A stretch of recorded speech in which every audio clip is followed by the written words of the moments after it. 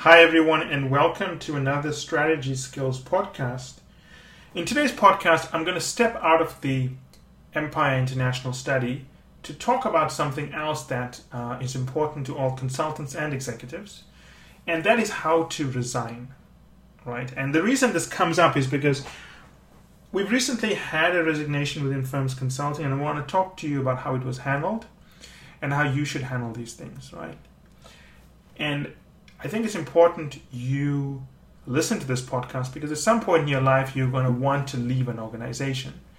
And you want to leave an organization in a way whereby they don't feel that you were, selfish when you resigned, right? Now, while that may be the focus of this call, I want to distinguish between two ways you can resign. When you are a consultant or an executive, you are either part of the inner circle of key people that the organization relies on, or you're not part of the inner circle. Now, what defines the inner circle? Do you have a specialized skill? Or do you have some unique knowledge that the organization needs? No, that doesn't make you part of the inner circle. What makes you part of the inner circle is two things. Does the leadership of the organization consider you to be important to the future of the organization? Does the leadership of the organization rely and listen to your opinion? And does the leadership of the organization break rules for you? I'm going to give you some examples of this from my own career, right? One of the things it's just my personality, I think, that I've always been good at is building relationships with senior people. When I was an analyst at the firm, the managing partner for that office used to speak to me a lot. He'd come in on a Monday morning. I'd be there, he comes in late, whatever meeting he has to attend, and he'll stop at my desk and tell me how his weekend went, who he played golf with, or if he had a funny meeting with a client, he'll come to me and he'll discuss it with me in front of everyone. He'd come to me and he'd discuss it. Now, I didn't have any special skills at that point. I was certainly not the best business analyst in the office, but I just got along much better with older people. And we'd get along enormously well. In fact, we'd get along so well that I remember one of my friends who worked in the knowledge center, the library, for lack of a better word, in that office, told me that people had advised her not to be friends with me because I was so close to the managing partner, and that the managing director, for that office, and if she did anything wrong, or if she said anything, it was going to get back up to him. So that is the definition of being part of the inner circle. And does the organization take your opinion seriously? Let me give an example involving that managing director. That managing director went to university with this very prominent woman in business, and he wanted to join the firm to head up some part of the business as a direct entry partner, which is very rare. And I was asked to interview her in round 2. I was one of the people asked to interview, and I didn't like the lady. I thought she was very entitled. I didn't think she would work hard. It's a problem I've had with partners my whole life who retire. They don't work hard enough. And I remember telling the managing director in the office, look, I know she's your friend. I know you like her, but my personal feeling is that she's not going to work hard enough. What do you think happened? Well, you're part of the inner circle when there's no pushback. They just take your opinion seriously. I was an analyst at that time. I shouldn't even be interviewing a partner from a rival firm, but they let me do it, right? They probably thought I'd say yes. But I said no dispute, she never joined the firm. So that's the second criteria. The third criteria is they break rules for you. I can tell you right now, it was an ongoing joke and an ongoing example by the finance department in our office and the offices where I worked that I had the most ridiculous laundry bills. Everywhere I traveled, I would give my shirts, which were quite expensive, to the most prestigious laundry service and dry cleaning service in that city, and they would dry clean it. And I remember once, this really nice lady, I loved her, she worked in the finance department. She was a really nice lady. I really liked this lady. She came to me and said, look, I've done a calculation, and I looked at how much you spent on dry cleaning, and I looked at how much your shirts cost. Why don't you just buy new shirts and expend them to the company? I was never actually reprimanded for that, ever. The firm simply said, okay, this is one of the costs of keeping someone that they wanted within the business.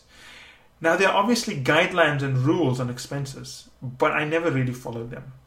I can tell you right now, my cell phone bill was more than my salary in some months because I had just called everyone I wanted to speak to. So those 3 criteria makes you part of the inner circle. Now, if you're not part of the inner circle, it's okay. Not everyone can be part of the inner circle, but you should be doing important work for the firm. And I would say that I was part of the inner circle no matter which firm I joined.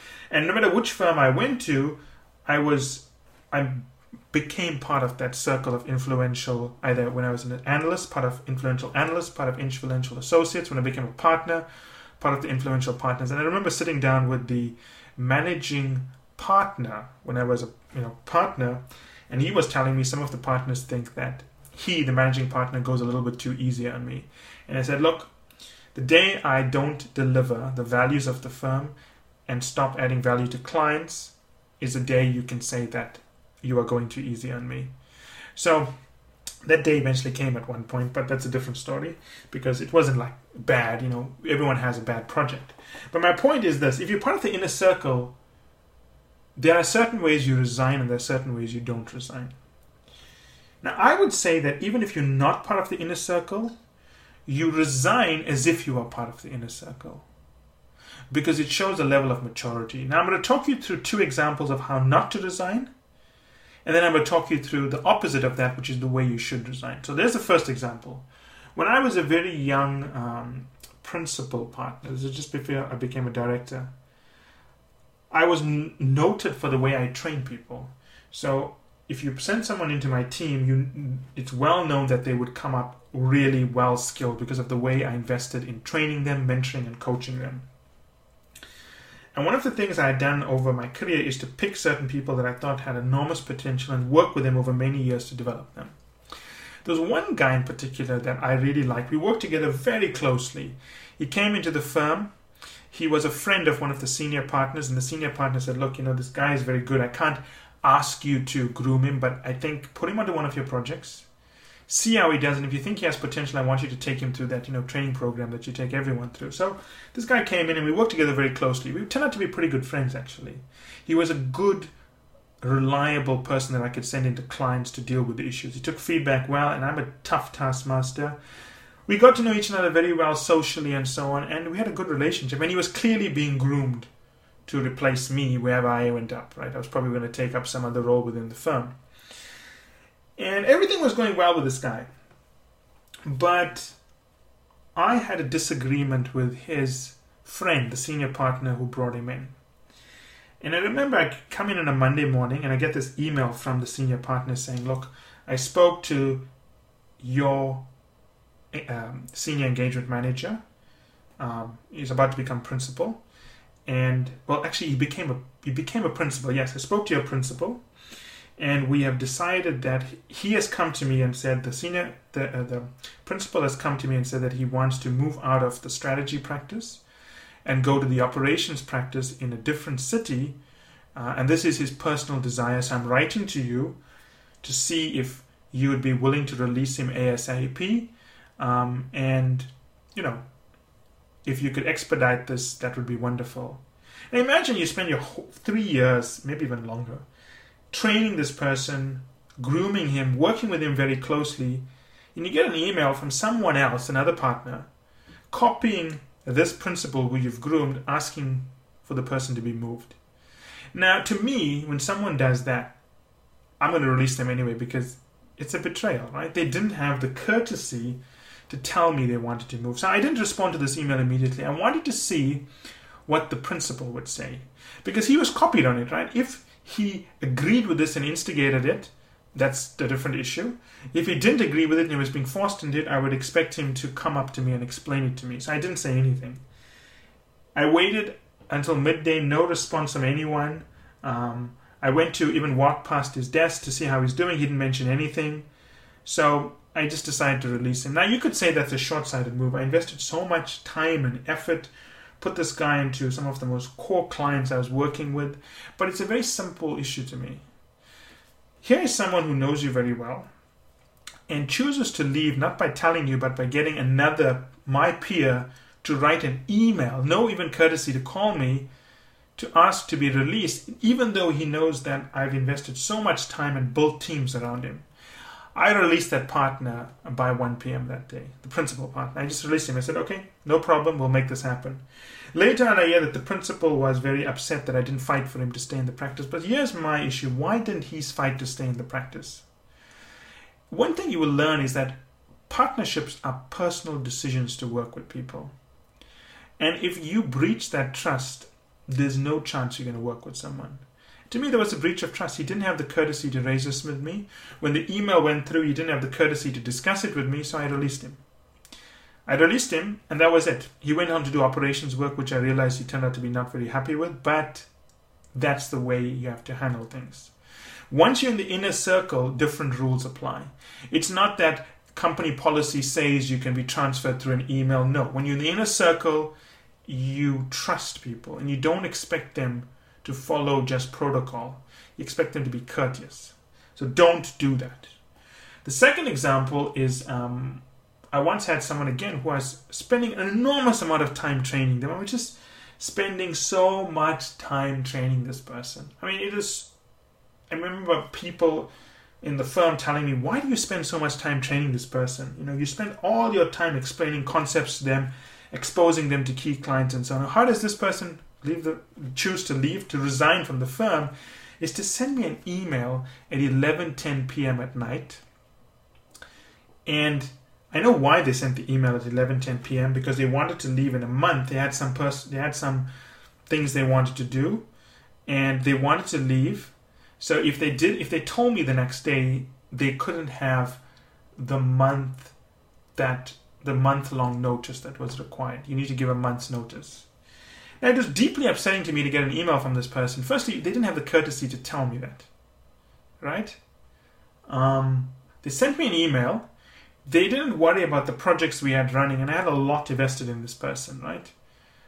They just resigned, expecting us to catch up. It was a horrible mess to deal with, the fallout, because I invested a lot building relationships with this person, introducing them to clients, giving them more responsibilities than is necessary for their role, and they just leave. The issue to me isn't that they left. If they had spoken to me, we would have created a plan for them to leave. The issue is they resigned with an email. You never resign in an email if you're part of the inner circle. That's like slapping someone in the face. You never do that, right? They resigned, but what was even worse is the way they acted when they resigned. I couldn't get them to do a proper handover.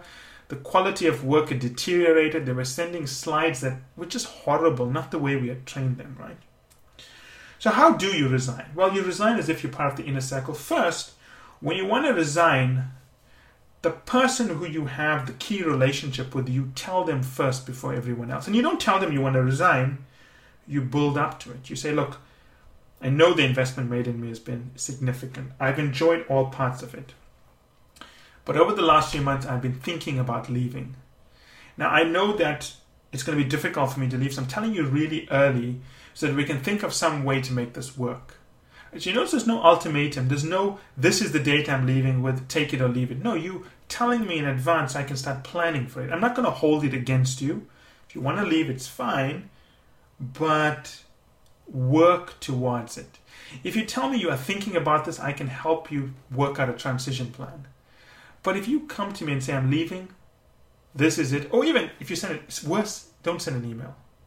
Don't get someone else to send an email, that's even worse. And second, irrespective of whether you send an email or tell me in person, don't have a hard deadline saying, I'm leaving by the 15th.